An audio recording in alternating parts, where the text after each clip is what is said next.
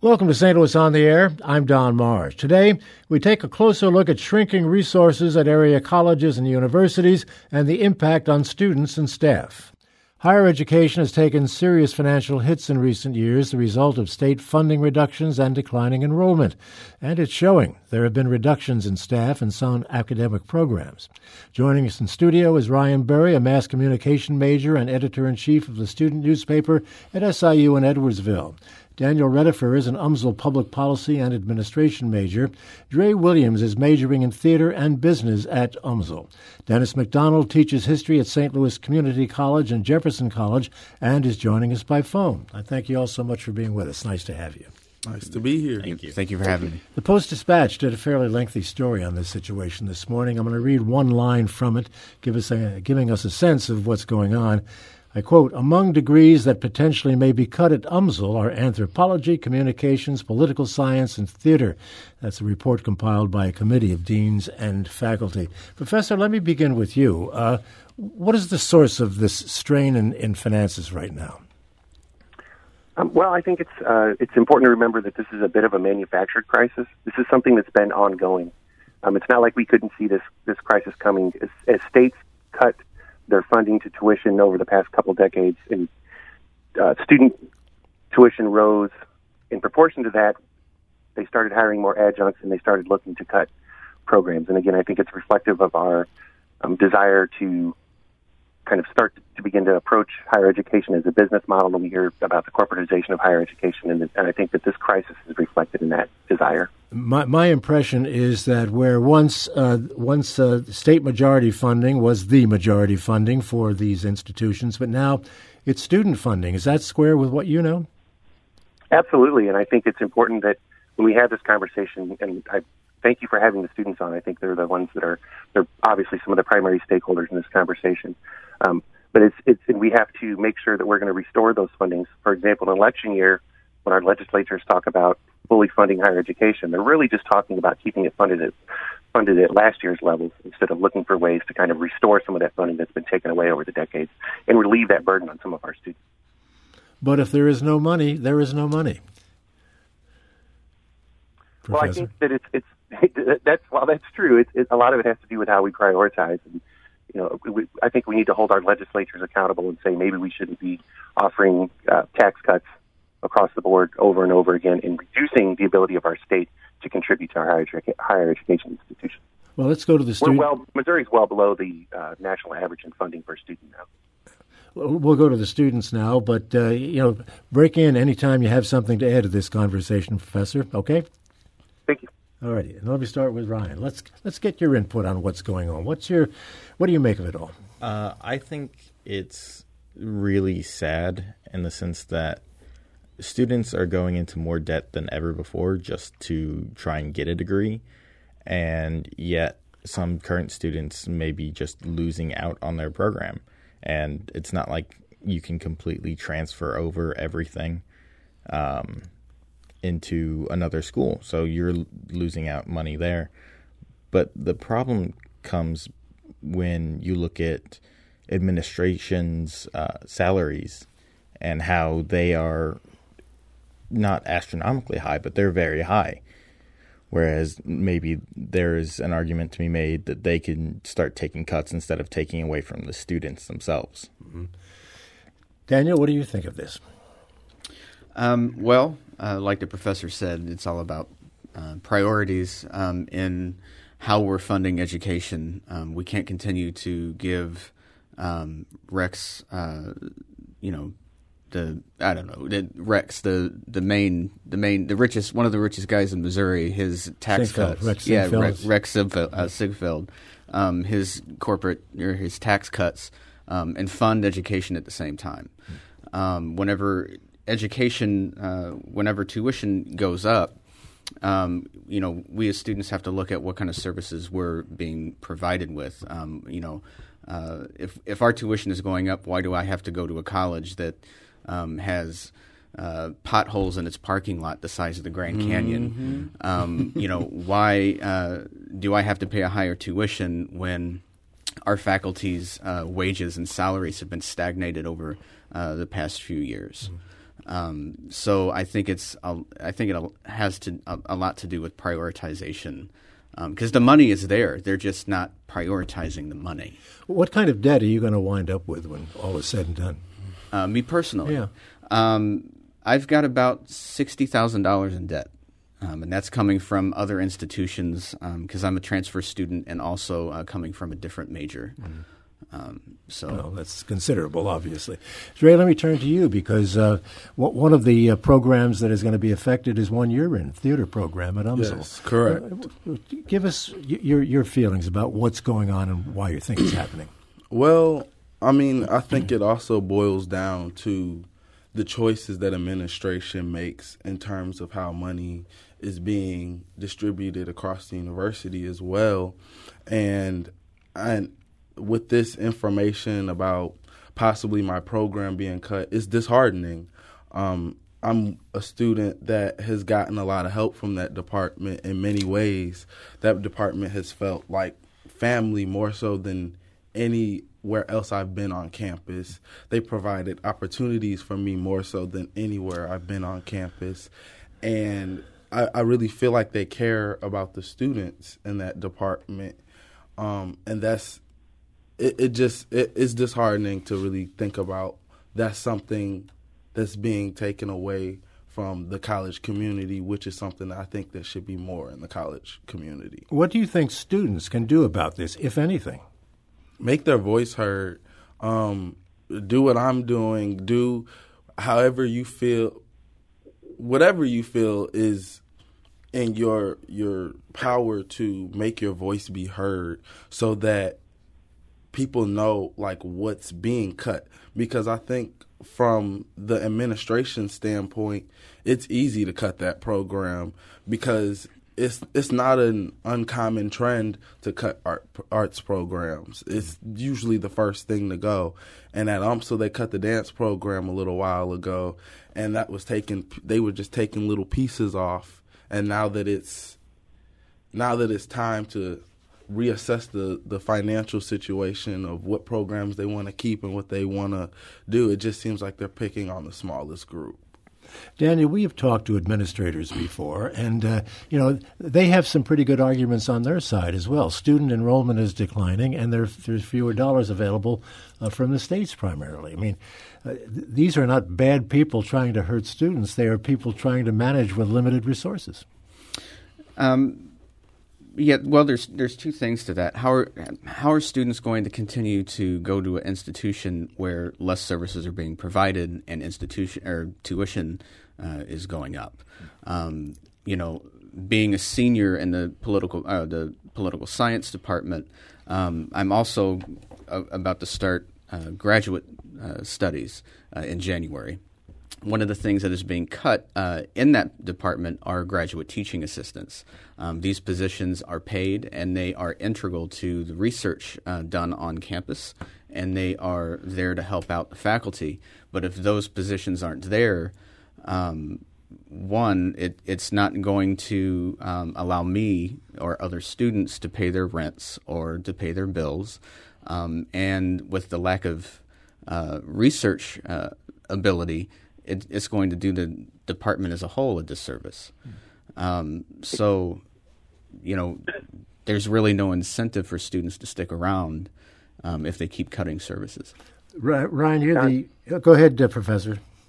I was going to say it's inspiring to hear students talk about this, and I think it's important to point out that while we recognize that they're primary stakeholders, they're kind of showing and reflecting a broader trend that we saw with some of the protests across many of the states dealing with secondary education, that this is obviously something that people care deeply about, and it's important to hold the administration accountable, but it's also important to hold the ones holding the purse strings accountable. And I think it's groups like SEIU Local 1 and students like this, by raising awareness and reaching out across our community, because it's not just potholes or it's not just the fact that I have to deliver pizza on weekends to try and make ends meet while teaching at several institutions. It's also about a lot of the things that community colleges and our universities do that reflect offering community services like hosting community events, offering continuing education positions, obviously research and things like that. All of those things are at risk by cutting this funding, and all of those things actually, help build our community and make us more attractive to employers and make our schools more attractive to students, which is, at the end of the day, the goal. Ryan Berry, you do have a voice, perhaps with a little more volume than most because you're the editor of the paper. How are you dealing with this editorially? We're trying to keep an eye on where our money is going right now. SIUE in general is in a good position. We've continued to increase enrollment over the past couple of years, even with the state of Illinois cutting funding or not funding the higher education at all. But there's still something to be said for the fact that, a lot of our workers are in our mass communications department. And that department has been underfunded for years now, or understaffed at the very least. We have borderline outdated equipment in some places, and some classes haven't been offered in 2 or 3 years. We haven't had a photojournalism class since fall of 2015. Before that, it wasn't offered before fall of 2011. What is going on between SIUE and SIU Carbondale? There's some tension there. There is. So traditionally, Carbondale has had closer to 60% of the enrollment of the entire SIU system, and SIUE has been closer to 35%. And that is how the funding from the state has been split up. Carbondale's enrollment has tanked in the last decade or so, while SIUE's has increased, although not to the same amount. And as of this year, it's looking like SIUE might actually surpass SIUC in enrollment. But as of now, the funding split from the state is still at about a 60-40 percentage. So there was an item on the last Board of Trustees meeting trying to rectify some of that. It did not go through. They're waiting on some outside assessment to see where the money should be going. But in the meantime, state legislator Representative Jay Hoffman has proposed a bill that would split the two universities off into their own systems going forward. We've reached a point where I have to take a break. We'll do that now and continue the conversation on the shrinking resources at this country's colleges and universities. We have 3 students from local institutions here, as well as a professor. We'll continue our conversation in just a moment. This is St. Louis on the Air on St. Louis Public Radio, 90.7 KWMU.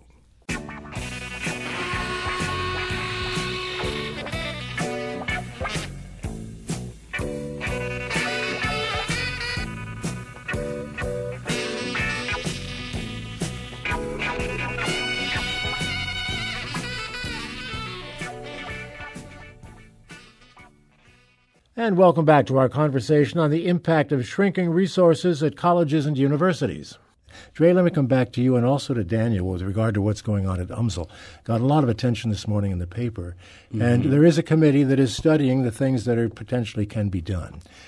Are there any students involved in these studies? Is it just faculty and administrators? Not that I know of. UMSL is usually pretty good at trying to get students on committees to hear the student's voice, but in terms of that, I'm not sure. Daniel, should they be represented? Absolutely. The committee that was put together to prioritize their, departments, they were made up of faculty that were not a part of the departments that are getting cut. There was also no representation from the Student Government Association that was involved in those decisions. So I think that the administration really kind of dropped the ball on that with involving us. And Ryan, in your situation? So we have students involved on the Board of Trustees. But only one of them gets to vote a year, and it switches off every year whether or not it's SIUE or SIUC. So it just kind of depends who's looking out, if the student trustee is going to look out for themselves or the system as a whole. Dennis McDonald, what do you make of that? Should students be represented in these groups and committees that are trying to figure this all out? Absolutely. Again, students are some of the primary stakeholders. that are suffering under the current crisis. But also, to build on that, traditionally, faculty members have been involved in a lot of decisions, and this budget crisis and the rise of adjunct workers has impacted our ability to participate on the campus in two pretty profound ways. The first is our role with students. Again, I mentioned that all of the work that we do is not in the classroom, but if we're carrying 6 and 9 and teaching more classes than even full-time positions, then we're not able to do the things like mentoring students, writing letters of recommendation, but also the importance of adjunct faculty members, which on most campuses are close to or making up the majority of instructors on the campus.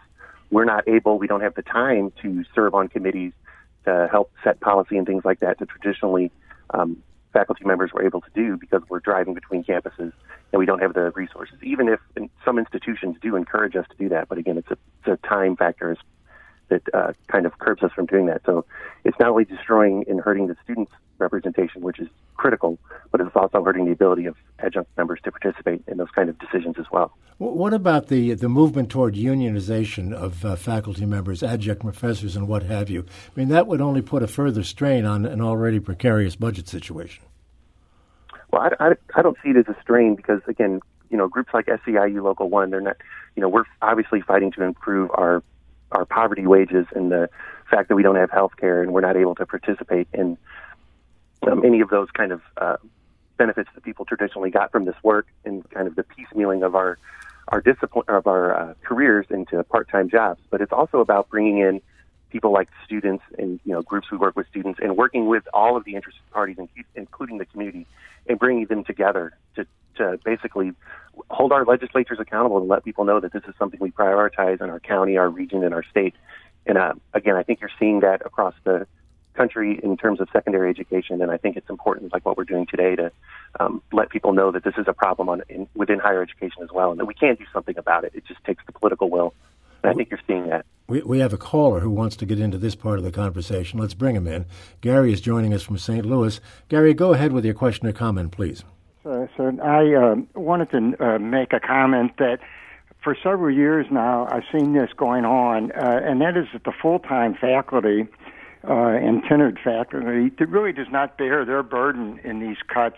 They always are left with an extremely light teaching schedule, whereas the part-time people have to bear large class sizes that sometimes are almost impossible to bear and very low pay with very little benefit, and they always bear the brunt of these things, and they've done it even before these extreme cuts came into place.